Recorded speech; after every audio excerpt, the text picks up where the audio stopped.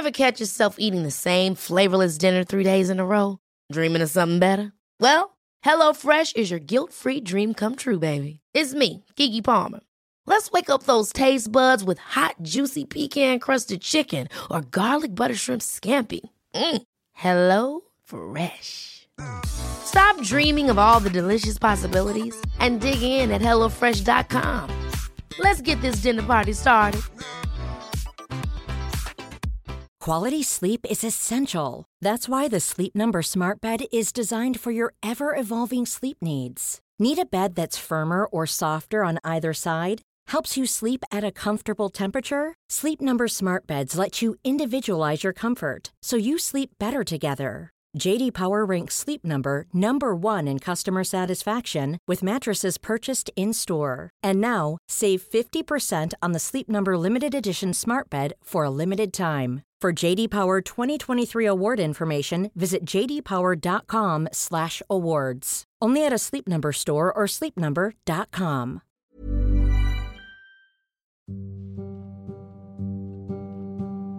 What is character and how does it play a role in building a good life? In this episode, I speak with Dr. Edward Brooks from the University of Oxford's Character Project. His research in theology and philosophy influences our understanding of virtue, ethics, leadership, and character development.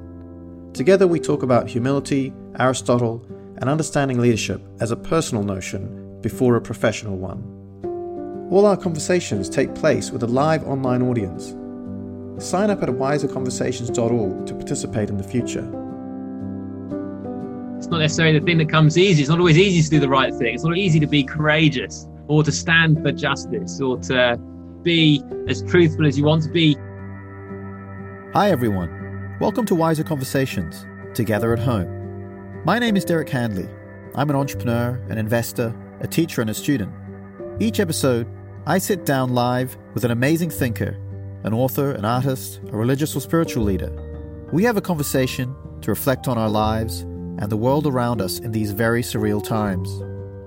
With all the uncertainty, there is no better moment than now to reflect on what matters to us and who we wish to become as we see out this pandemic. Welcome.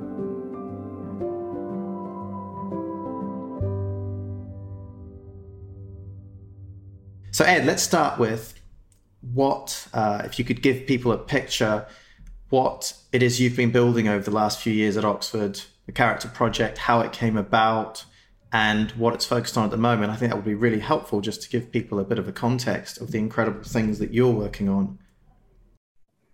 Yeah, thanks. Well, I'd love to. So I'm here in Oxford, right in the heart of Oxford, actually, where I'm calling in from.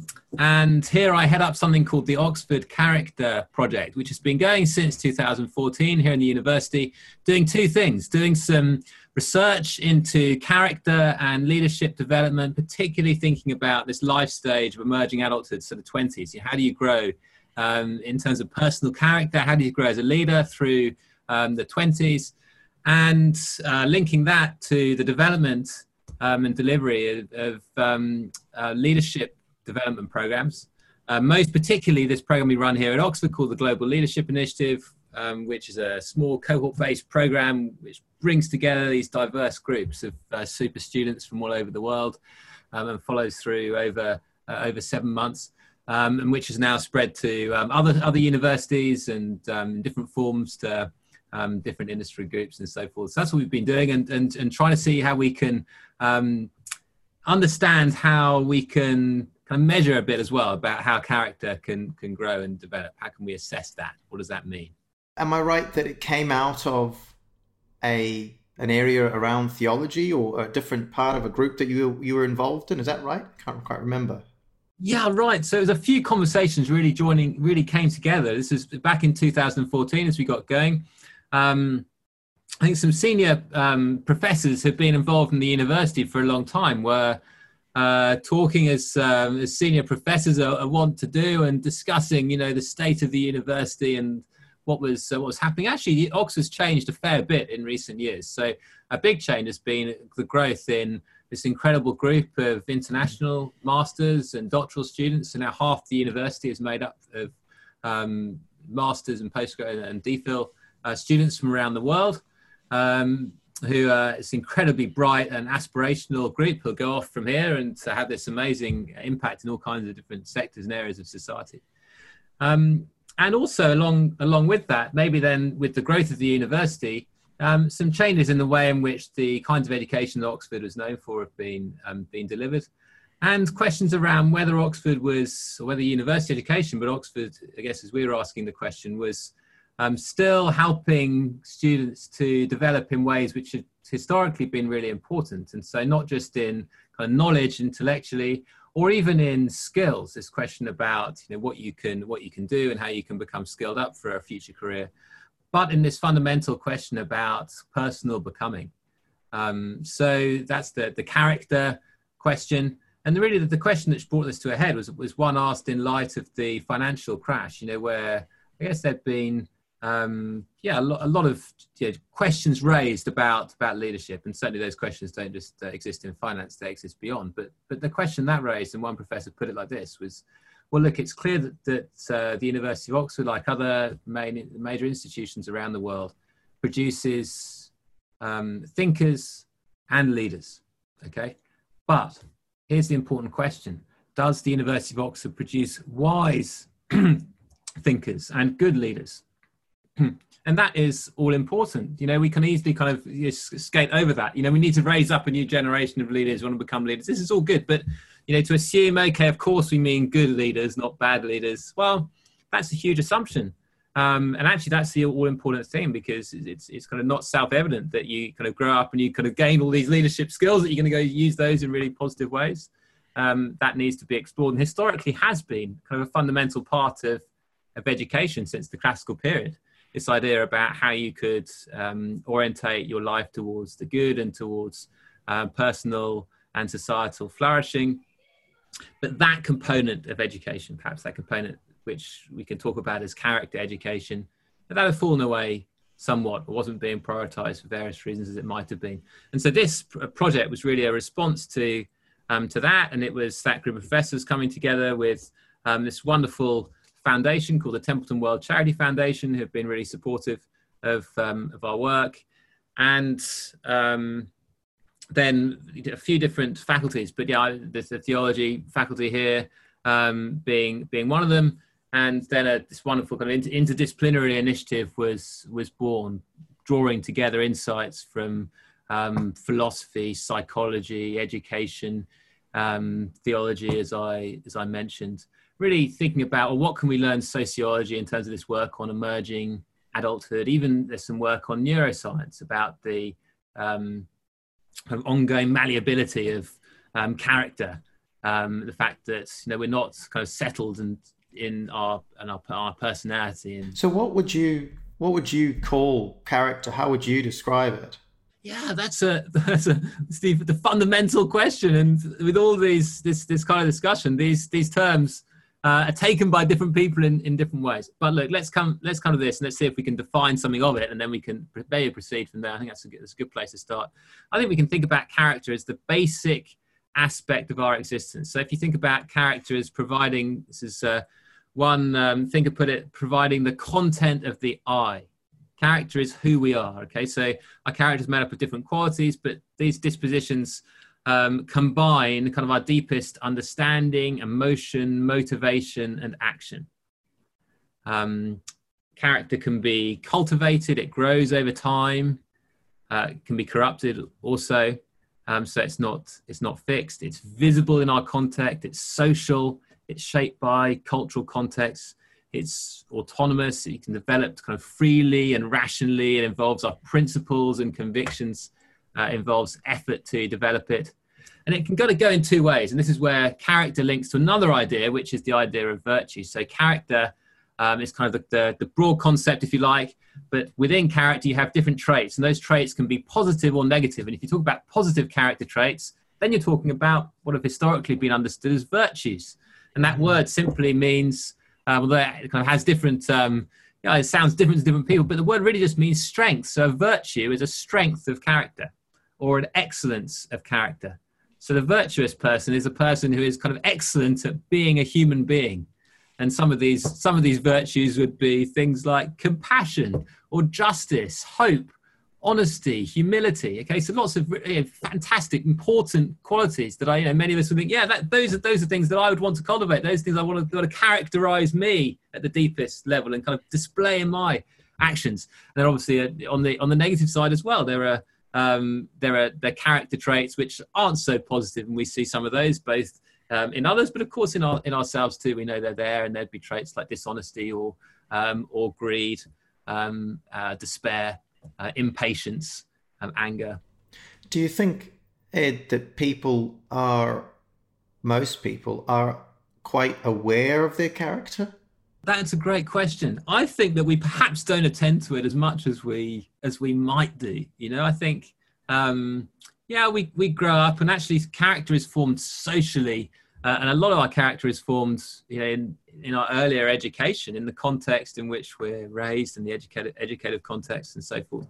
And so some of it happens automatically. We learn to behave kind of through these repeated practices and patterns, just in the context we're in. So if perhaps you grow up in a context which really values hospitality, maybe in a family it's always inviting others in to eat together, then it's likely that you'll grow up thinking, and acting as though that's normal, and you become a person who's also hospitable yourself, and but you don't necessarily reflect on that. That's just who you are, what you do, what you've always done. I guess the challenge, but this is the emerging adulthood piece, when you get into your bit later on then in life, is to take ownership of that process. Right, to think, okay, well, I've developed this character. Others have helped me. There are these role models who have been around, so I've kind of become and grown like. But what do I want to do with that? Who do I want to be? Who do I want to become?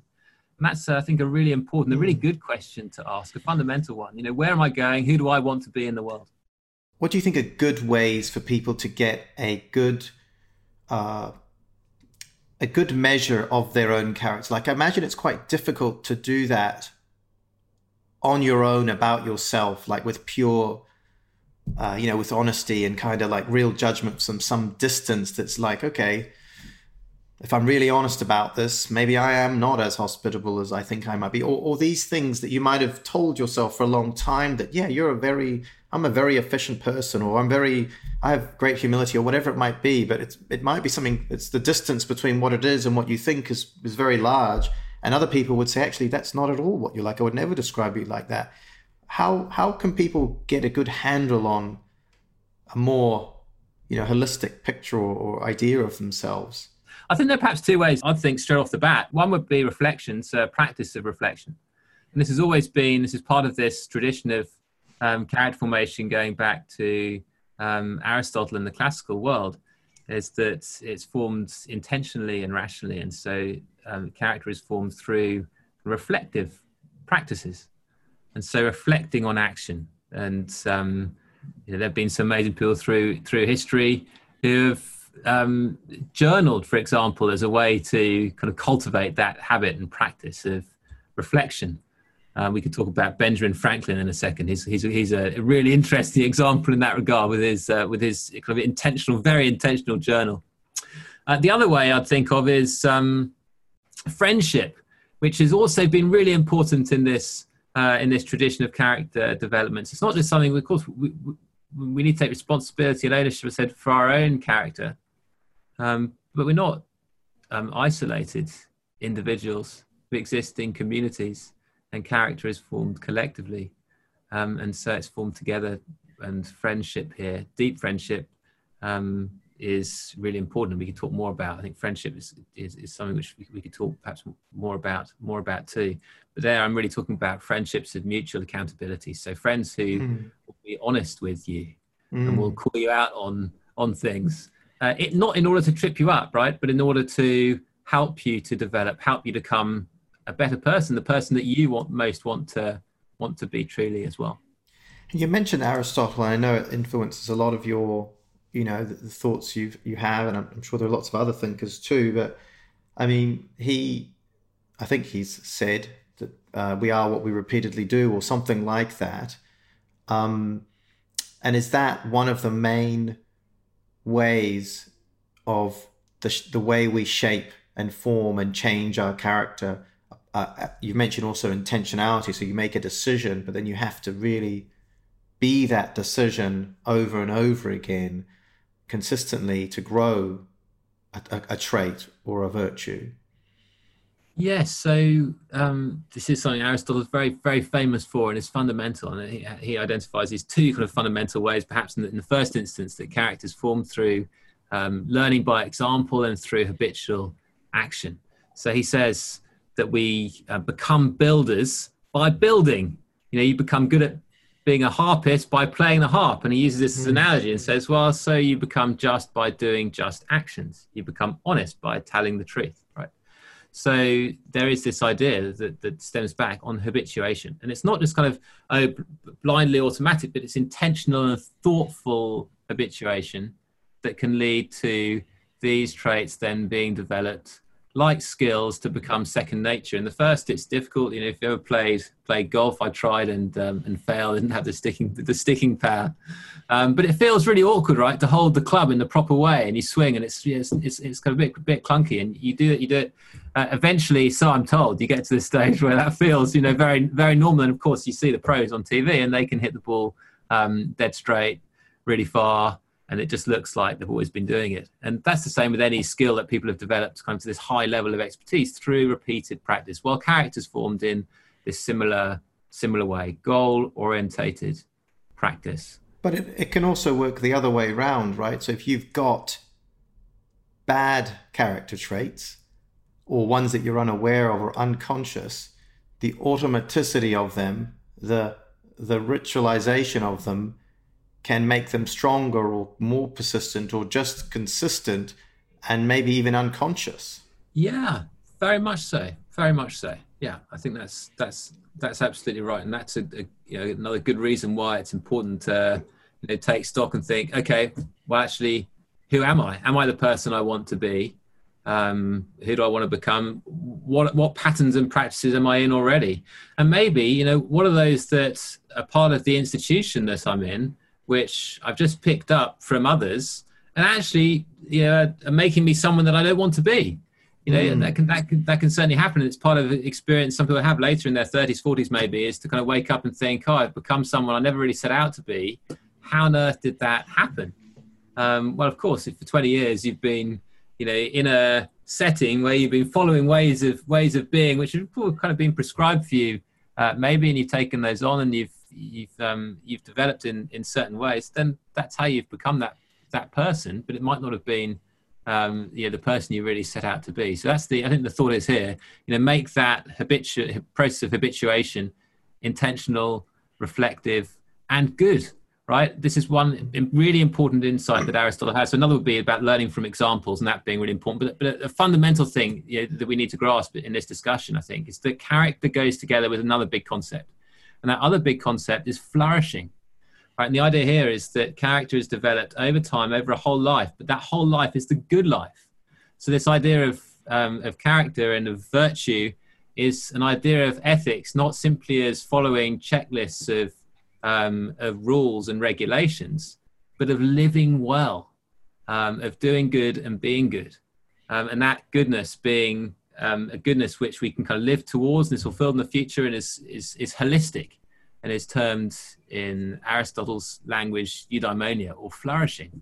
It's the good life, and character is kind of the internal component of that good life. Other things as well to live out that good life fully, but character is the heart of it. And what if you feel, I know you're a very good person, and so this probably never happens to you, but it happens to me all the time. You kind of know what's good. You want to do the good thing, but there's another part of you that was like, well, actually, I just want to do this. It's easier, or today I just want to be lazy. Or, we must go through so many conflicts internally in our own little dialogue about knowing what the right thing to do is or the right thing to be is. And just on some days or other days, or just maybe all the time, it's just really hard. Yeah, that's absolutely right. It's not the easy life. It's the good life and not necessarily the easy life. I think it's Aquinas who says virtue is about the difficult and the good. Okay, so... You've added a third one now.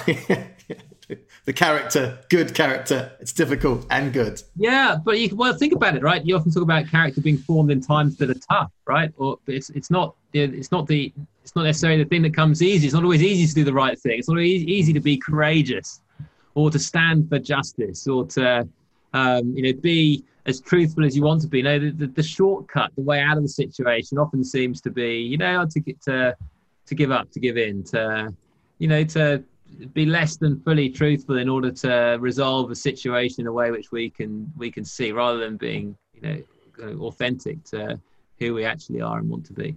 So I think we're all, as we find ourselves, as we go through this process, if you talk to your friends, if you reflect honestly, I think we'll all find ourselves, maybe there are some listening in who are kind of paragons of virtue, but in this middle ground, right? We're neither completely vicious nor completely virtuous, but on the way. It's a developmental journey.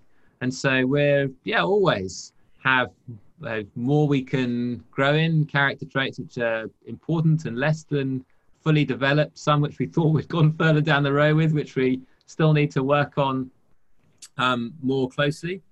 I think so. There's a kind of mixed nature to our characters, which is an important starting point. It's about being honest and facing up to the reality. And that's not a depressing thing. That's just kind of, okay, well, this is where I am. Okay, now I want to grow. I love running, and it's important to know, right, just where you're at. So you do a time trial and you think, okay, well, look, this is what the watch says. It's not lying to me. Now I know where I'm at. Now I know what my training is going to be. And then you come back into the time trial later on and you get another honest assessment. The other idea you spoke about earlier of Aristotle's is models, right? So role models, people to model yourself or people to look up to, or tell us a bit about that. Yes. So one of the important ways and methods for growing in character is emulating virtuous exemplars. And so if you like, we all have our kind of own hall of fame. We might not have kind of worked it all out and thought, well, here are my hall of fame. I think that's actually an excellent thing to do, by the way, is to work out who are your personal hall of fame. And they could be public or personal figures, people that you look up to and would like to become. Alive or dead. Alive or dead, yeah. Who would you like to be like? And obviously not to, copy everything they do, but what people that embody things that are important to you, which you would like to grow in. Because that's how we grow, even from the earliest years. I've got small kids and we read them stories, and those stories have got characters, and those characters are examples of the kinds of ways of being and thinking that we'd love our kids to grow in. And this has always been the way. We tell stories, and those stories have role models, and those role models have complexities, but often they grow through certain difficult situations they overcome, and they show us, possibilities of how life in the good life could be lived. And this is what examples do for us. And so I think this is the leadership piece. So leadership, importantly, is then about setting an example for others and being self-conscious in doing that. But we all have our examples. I guess an idea is to engage with those kind of clearly and intentionally and reflectively, and then to seek to become more like the people that we admire. And admiration perhaps is central here. I think admiration is basic. We don't necessarily think, oh, look, I have this person, and that person is, for me, just their model of integrity, justice, and honesty. But we might just think, oh no, I really admire that person. Mm-hmm. Yeah. Then reflecting on that admiration, we might then identify, okay, well, these are the things actually about them that I admire, and there's a good thing of doing that. But I think the admiration comes first. So think about the people that you admire, and why is the question there. That's really, really brilliant thought. And I think the idea of a Hall of Fame or a virtual board or kind of coaches or whatever you think of them, however you think of them, is a really interesting idea. I read a book that had a really profound impact on me when I was really young. It's a very famous book, lots of different views on it, called Think and Grow Rich by Napoleon Hill. And he had said in the book, you should design your own. I think he called it a mastermind, like alive or dead, just people that you just look up to, admire. There's a bit about them that's incredible, and you kind of create this portfolio of people and reflect on them. I think it's such a cool idea. And the thing I found difficult about doing that over the 20 years since I first read the book is there are people in that group that there are parts of them that I think are incredible, and there are other parts that I don't really want to emulate. And it's kind of like, okay, I'm going to take the whole person, but I've got to be clear about which parts I really admire, because some people have well, everyone has flaws, but even your most admired people, when you actually scrape behind, there are bits of it you're like, oh, I wish that wasn't the case, but it is the case. And you got to take the person as they are. And I would rather keep them in my little group than chuck them out, you know? Yeah, completely. And there's an honesty in that too, isn't there? And I guess there's an understanding that the people we have as examples are people who are on the way, on the same journey. They're probably a little bit out ahead, and we can grow as we learn to follow them. But they're also on their way to becoming who they could fully be. And this road to flourishing, as I say, takes the whole life to be enacted. And it's an ongoing developmental journey. We've all got room to grow. So talking about models right now, obviously in a very strange time for a lot of different reasons. In the US, it's got its whole other set of different issues going on too, and compounding the other things that we had last year, which was climate, and a whole set of issues around leadership around climate. And then the COVID, the pandemic, and then in the US, the racial and inequality crisis that's kind of imploding.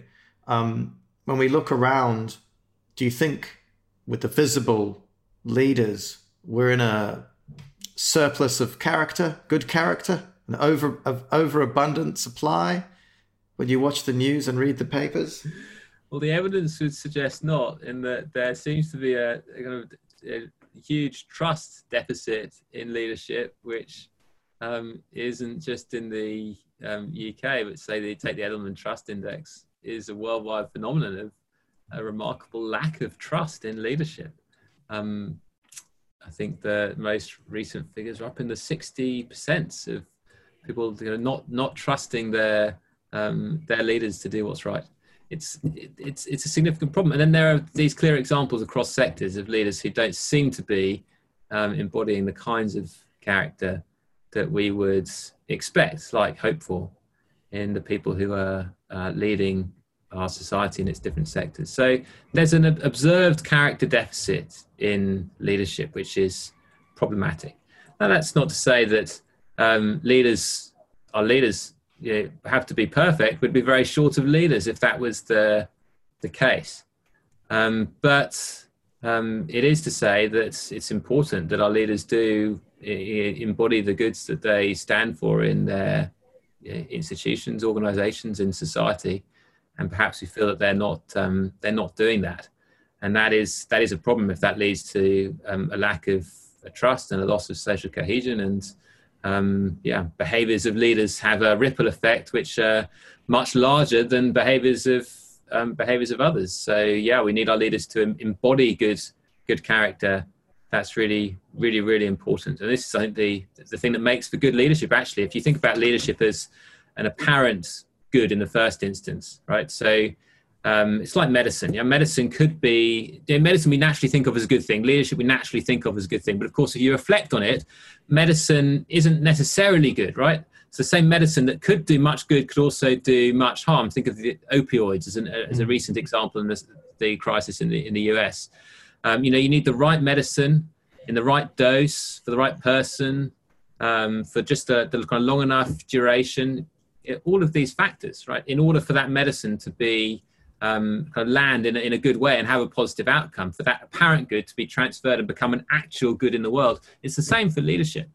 For leaders to enact their leadership in a way which truly is good in the world, there needs to be in the middle a commitment to justice, compassion, integrity, honesty. These things are fundamental. They're the kind of middle space, the middle gap, right, that leads from leadership as this apparent good to this actual good. And that's character. And that is really important. And many around the world have observed that that's lacking in different ways. Of course, there are wonderful examples of leadership as well. But certainly there are lots of observed examples at the moment of leaders who don't embody the character that we might expect and hope for. I don't know about you, but for me, I feel like the character, the experience of growth and reflection that I've had over the last, let's say my adulthood, it's like if it was a chart, it's like a hill that's kind of going up steadily. And then whenever anything excruciatingly difficult happens, it kind of goes vertical. So whenever there's a real deep crisis, a really big question, a fork in the road where you've really got to make a decision that you know might make a big difference to you or someone else, more often someone else, that everything clears up in terms of like the skies open up and you realize that what's going on is it's almost like a crucible, shape, change, crush, spit you out, and there's going to be somewhat of a transformation. And every time I think of myself as having grown, it's been through something like that, which would be way more than the 10 years before. And in a sense, you're like, well, I need those to keep happening. But you obviously don't want those things to keep happening because they're normally bad things. Why is it that this immense pressure either shows our true character or allows it to emerge, or maybe a combination of both? Yeah, I think it's both. I think the pressure reveals character and it can also refine it. Of course, it only refines it if there's that intentional action that goes with it. It can also, reveal character. It can break people too. And so it's really important that we kind of work out, how do we engage with difficulty such that our character and character of others and character through education is refined and developed and grown. I think that's about taking the opportunity, identifying it, facing the reality of what's revealed about who we are, both individually but also collectively, and then not missing the opportunity. So in a situation where it's really difficult, where perhaps we're inclined to give up hope, to despair, and if you like, these all character virtues exist between two opposing vices. So there's like on either side a kind of way to drift off, right? So hope is a virtue, a really important one, which we need to orientate ourselves properly and well towards the future, to keep going forwards strongly. On one side is presumption, right? And that's just this idea that, well, everything's going to be fine. I don't need to dig in and work at living well properly towards the future, taking kind of realistically into account where we're at and where we could go, just presuming everything's okay. And that's kind of a blind optimism. And we've seen real problems with that. And something that maybe perhaps the Bill Gates talk on, from a couple of years ago, the TED talk that's been doing the rounds, saying, we're in for a global pandemic, watch out. There's this assumption, no, that's never really going to happen. Optimism bias is a well-known phenomenon. There's a kind of presumption there. No, it won't happen to me. No, I don't need to worry about the future. Everything will just be fine. So we don't plan for it, don't dig into it, don't push towards it. That's one problem on one side. On the other would be kind of a different kind of apathy, which would just be to despair, to give up. Oh no, look, nothing's going to go well in the future. It's all going to go to pot. There's no point worrying about it anyway, and to go onto that side. Well, hope exists in the middle of those two. To hope is to kind of look into the face of the storm, right? To look at the difficulty that we actually face, and then to push into it in order to go through it. Now that's the hardest way, because that means actually looking at and facing up to, look, things, are rubbish in significant ways. Plans have failed. Things that are good aren't going to happen. And there'll be people listening in for whom have had to face up to those things in lots of different ways. We all have had to. We've all had things that have gone under, in one way or another. And some people have faced those in more difficult ways than others, of course. But this is the time we're going through. Well, the way of hope, the way of virtue, looks at that and then pushes into it and through it. That is tough, but it's possible. And this is where the important aspects of how we grow as character kind of come into their own. So friendship then, right? So we double down. This is when we need the encouragement and help and support of those close around us to help us to push into difficult times and to keep growing through them, where we can look at examples of, look at our Hall of Fame and think, well, how have our heroes endured through difficulty? And read any biography or look into the life story of any person you look up to. And I'm pretty sure there'll be significant periods in their life where they've faced and pushed through things that have been really, really tough. And they'll be, that will have made them who they are. Maybe we didn't even know about that, but it's those things that will have made them worthy of the admiration that we have for them. So that's when we kind of can look in and dig and push into those examples too. When we can kind of double down, on the development of the habits and patterns and practices, not to give up on them, but to double down on them. This is the hard way, but the good way. And actually, if we do that in the middle of a time like we're going through at the moment, in the middle of the hardest difficult times, then we'll come out of them and be able to look back and think, wow, that time was tough, but you know what? It's been really formative. I've grown through it in important ways. There's a couple of questions around character changing, and I think we've just been talking about that in a sense that you think people say, oh, that person's got great character, or it doesn't, or whatever, but it's really a moving thing, isn't it? It's not like, oh, a person from 10 years ago. Well, actually, there may have been some real significant changes in their character.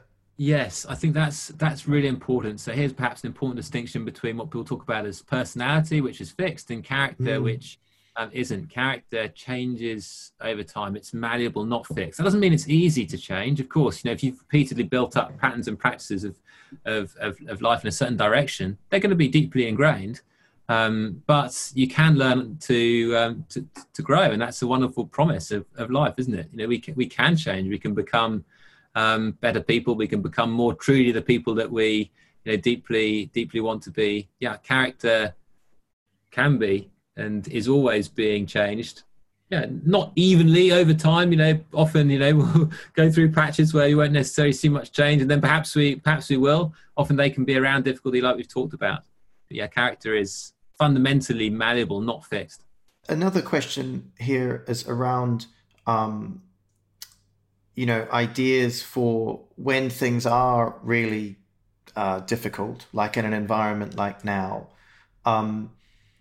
What are there ways for someone to maintain their authenticity and their good character as a leader and continue to bring people along, like teams or people they work with, when there is so much, I guess, opportunity to look and see the despair in different things? If there's people under immense pressure, people seeing their colleagues and friends maybe losing jobs, and all these things that are happening or about to happen in a big way. How do you separate, the ability to see and acknowledge those things, but still choose hope and choose to exhibit the good that you wish to exhibit in your character to bring others along? Yeah, that's a really important question. I think there's something here about just a clear-eyed, honest look at the difficulty that we face. So a look at it that doesn't diminish it, but neither that kind of expands it out of proportion either. So be able to realistically look at the situation we're in and say why it's difficult, but why it's not impossible. And that is the nature of difficulty after all. It's difficult, but it's not impossible. It's difficult, but it's not easy on the other hand, right? That's where difficulty sits, right in this middle space. And so be able to, I think this important quality of leaders, particularly to be able to take stock, look at, realistically assess, and then be able to say, look, and this is how we're going to go forward, and help others to do that. And I think there are a couple of really important qualities there that leaders can exhibit. And hope would be one of them, and humility would be the other, I think, which is to recognize that no one individual, no one organization has got all the answers. In fact, we're seeing anything, there are so many answers we don't have. Of course, we don't know a whole lot of stuff, but there's stuff, stuff that we can act on what we do know, and act importantly and move forward, even without complete knowledge. And honesty is important there. It's someone like Angela Merkel's been kind of noted widely for this, just being really clear on, look, this is where we're up to, this is what we know here, there are a whole lot of questions which we don't know the answer to, and we're not going to pretend that we do, but this is where we are, and this is how we're going to go forward. And to own that process, I think if leaders can learn to do that, so hope and humility together, I think those are a really powerful combination. I think it's that last part that is really what gets people to go over to your side and believe in you. Like the part about, I don't know what's going on. I don't know the answer to these questions. And, I'm sure you're not following closely what's happening in New Zealand, but, we were this golden child of a country with no cases and 100 days of it. And then on the 100th day, this little house of cards kind of collapses. And I think the frustration going on here is that the leadership, although it's amazing in so many ways, doesn't seem to want to do that third piece, which is, these are the things we don't know. These are things that actually we've been getting wrong. These are the things that we need some new ideas or help on. And the more the days go on with that tone, when you just follow the media and social media and things, people like starting to lose that initial really optimism, team spirit that the country had. And it's like you're sitting on the couch saying, just tell it like it is. Like, we all know it like it is. Why don't you just tell it like it is? What do you think the fear is for leaders to just sometimes just tell it like it is, like they would be talking about it in private an hour ago? Yes, that's this is right at the heart of the thing of where we find ourselves in terms of the story of leadership globally. I think it comes down to power and control, which are ideas which are clearly related closely to leadership, but need to be distinguished from it. I think there's an anxiety and fear that if leaders admit their lack of control, then they can't be trusted to lead. And we always kind of worked. It had this historic notion of leadership as heroic, in a sense that the very people we put in charge as leaders must be perfect, must be completely in control, must be able to sort out all of our problems. They must be able to do it on their own. That's the kind of backstory of how we've kind of come to see leadership, I think, and that story is changing. But we're in this intermediate point. Leaders are finding it tense, I think, to maybe navigate from one to the other, and there's still this desire to we can't let go of control. If it gets out of our hands and into the public, and we say, look, are we going to get thrown out here? And media plays into this as well, and so wanting to control the narrative, control the story. Such a great and I think that's very hard as a public figure. It's very difficult to navigate that. It's fascinating, Ed. Thanks so much. I'm going to ask one more question, and then we'll run through a lot of great questions. This is something I think about a lot. I don't really know what I think the answer is, but you have a leadership program. You want to train people to be leaders, students and everyone, and we need leaders. But what's wrong with just being a follower? Like, why can't people learn to just become a great follower? Why don't we have any followership academies? Well, perhaps we should do. We actually include followership in our leadership program, and I think it's really important. Barbara Kellerman is a professor of leadership at Harvard. She's got a great book on followership, and there are a couple of others as well. But Kellerman's is really, really good, and she says that so long as we fixate on leaders at the expense of followers, that we perpetuate the myth that followers don't matter, and of course followers do. In some ways, there's no leadership without followership. But yet, how long do we spend thinking about what it means to be good followers? So yes, the answer is, look, we need to take much more seriously what it means to follow. And actually, followers often get the kinds of leaders that they deserve. It's been said, and I think there's some truth in that. And so, of course, it's really complicated when it comes to public leadership with, how countries are configured and media works and so forth. But there is this interrelationship between these two concepts, and we shouldn't take one over the other. I think it's the other thing Kellerman has is this kind of idea of different kinds of followers, which I think is helpful. This is a diagnostic for how we can understand what kind of follower, what are ways in which we might follow, and it kind of goes from passive to active. And she starts with isolates on the one hand, so complete individuals kind of almost off the grid when it comes to followership, then bystanders, so that the crowd on the side of the road, then participants in the middle joining together, activists, and then diehards at the other end of the spectrum. And it's perhaps interesting to think about, well, where do you sit on that spectrum in different settings, right? When it comes to followership and citizenship in society, when it comes to followership in your community or your workplace or your organization, whatever that might be. So what is it, and how can you be a good follower and better follower, and help those who are leading in that particular context to lead well? There's a fun video. I don't know if you've seen on YouTube called The Dancing Man. Have you ever watched that? I think, is it a little like a guy dancing in a green field and then people dance with him? That is the one. That is well worth watching. Just a fun intro to this idea of followership. Because you've got this guy who goes out and he's is he a leader? You're not really sure at the beginning because he goes off and dances on his own completely. And he's just there doing it. Everyone's kind of watching on. And then others go and join in and start dancing with him. And I think we'll put the link of that into the podcast notes. But I think that guy's name is Derek Sivers, and I think he lives in New Zealand. I think so. I'll double check it. And we've got some amazing questions, Ed. We're going to run through some. So Jackson asks, what are 2 key elements of a person living the good life that you see as most admirable? Traits, ways of perceiving life? Brilliant question. Well, there are too many to mention. I mentioned humility already, which I think is fundamental. I talked about Benjamin Franklin. He had 13 qualities he wrote down. He constructed. Have a look at Benjamin Franklin's journal when you've logged on this, or if you've got a browser open, and you'll see the intentionality in which he took this question about character and the good life. He had 13 qualities. He had a tick list every day. He ticked himself off for having exhibited that quality over time. And he went off and he did this for a while, and it kind of gradually got filled up more with ticks until he went to his friends and they said, yeah, this is all very good, Benjamin, but there's one quality we've noticed that you don't possess, and that's humility. And I think there's kind of funny side of that story in one way, but there's a deeply important one in another. Is that I think humility actually underlies much of the formation of the other virtues. It's the ability to kind of take stock and look honestly at an honest self-assessment, an honest assessment of where we're at, what we know, who we are.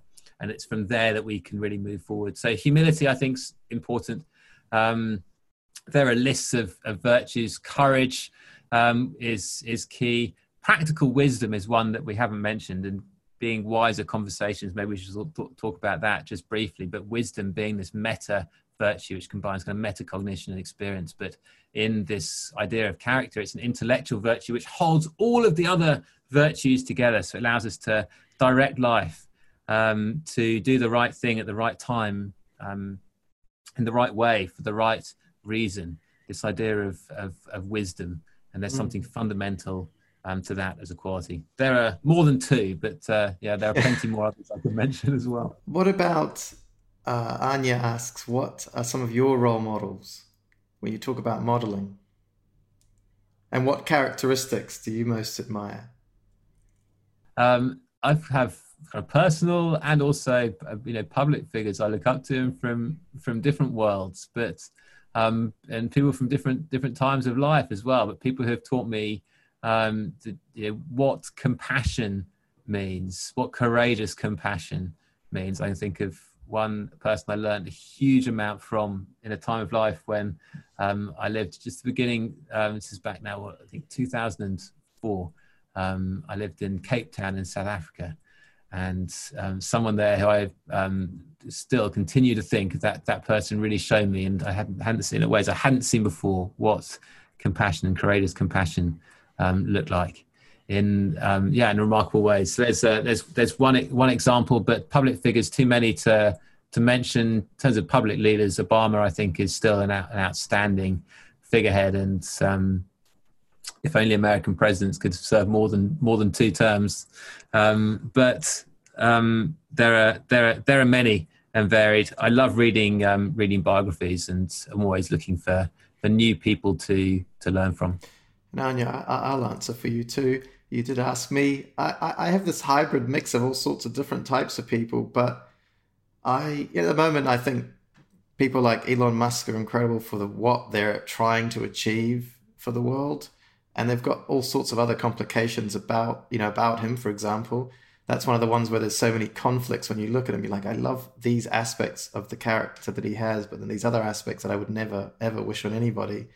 And I've always taken a lot from last century, people like Gandhi and Mandela, for very similar reasons in terms of what they persisted with for so long in such humility, grounded ways, but you knew there was a fierce side to them of their commitment and vision for a better world. And I think those kinds of people come along very, very, very rarely. So yeah, it's a real hybrid of different people that you can look up to and take pieces of. So it's a fun game, right? To create your board, your mood board and mixture of characters that you have in your life, whether dead, living, friends, presidents. I think then dig into them. Mandela is an incredible exemplar, and digging into his life story. Actually, I read it was my honeymoon read with A Long Walk to Freedom, and Lubov has found that an amusement ever since. But Mandela is an incredible example. But dig into his story, and what you find is a deep commitment to developing intentional development of character, and through reflective practices, through solitude.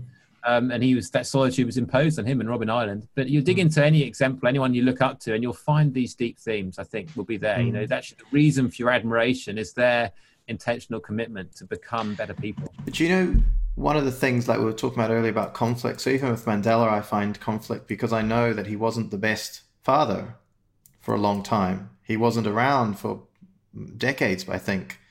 And I think that leaves an impact ongoing. But then it's like the trade-off. What does one man achieve for that country? But what happens and what are the sacrifices on the family? And those kinds of things are where I find it really, wow, those are difficult decisions. Yeah, I think that's absolutely right. But if we wait to only allow ourselves to admire examples who are perfect, we'll be looking for a long time. So we can admire aspects of who people are, while also recognizing, rightly as you said, that there are these conflicts, difficulties, contradictions. Yeah. That exist, in those people we look up to, and of course they exist in ourselves as well. There's this beautiful comment from Kathy saying, one aspect of leaders I admire is their human failings. To acknowledge them and be aware of them. Question from Lara, this is a great question for you, because if there's an answer, you'd probably know it. Are there frameworks or sets of archetypes for the different types of role models of character? So you might think about three. So the sage, so in a kind of archetype of wisdom, the hero, an archetype of courage, and the saint, an archetype of charity.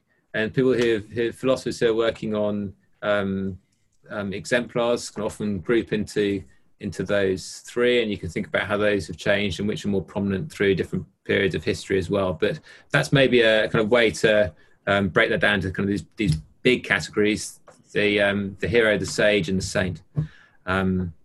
There'd be others clearly as well. And there's an interesting historical story. If you're interested in philosophy, Linda Zagzebski is the person to look at on exemplars. She has a whole moral theory built on admiration for exemplars as fundamental to the moral life. It's called exemplarist moral theory. Linda Zagzebski is the name of the philosopher. Thanks, Ed. I think we'll end on this last question from Scott, which I think is a really great one. I think I can paraphrase what he's trying to ask, but essentially, Eastern literature or Buddhism, the idea of the self is a little bit less rigid in some senses. Maybe there isn't even a self, or there is an essential self, and it's a bundle of selves that exists over time, but there isn't one thing that you can point at and say, oh, that's me. And there's this kind of unconditioned state, right? So when you're born as a baby, you appear, and that's you, and then environment changes you and everything pushes you around. Do you think that as we develop and grow our character, are we trying to get back to an unconditioned self of what we were? Are we trying to improve on it? Is there such a thing that, we were this thing and we've always been this, and then we've been battered around through all this conditioning? Are we trying to go back home somewhere, or are we trying to go somewhere new? Well, these are deep questions, and they're questions which relate to kind of the way in which these traditions of global philosophical and theological traditions relate to each other, and you've rightly identified there a difference between the Eastern and Western traditions, perhaps, or the Buddhist and the Western philosophical and theological tradition, where the journey is very much a future-focused one. That it's not simply about a return, but about a development onwards towards the true self being yet ahead. And developed, but I think in some ways these are questions to push back into yourself. As you go back to the sources that you might draw on to develop your character. To look into these traditions and think about, well, what are the sources here? What are the ideas here? How do they work out? How can you live them?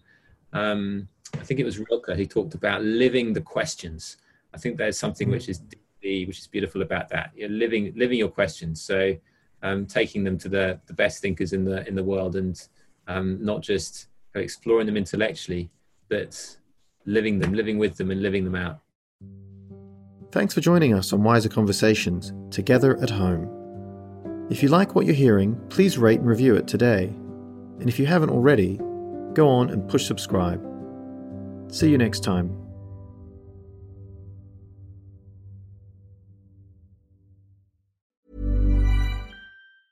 Ever catch yourself eating the same flavorless dinner 3 days in a row? Dreaming of something better? Well, HelloFresh is your guilt-free dream come true, baby. It's me, Keke Palmer.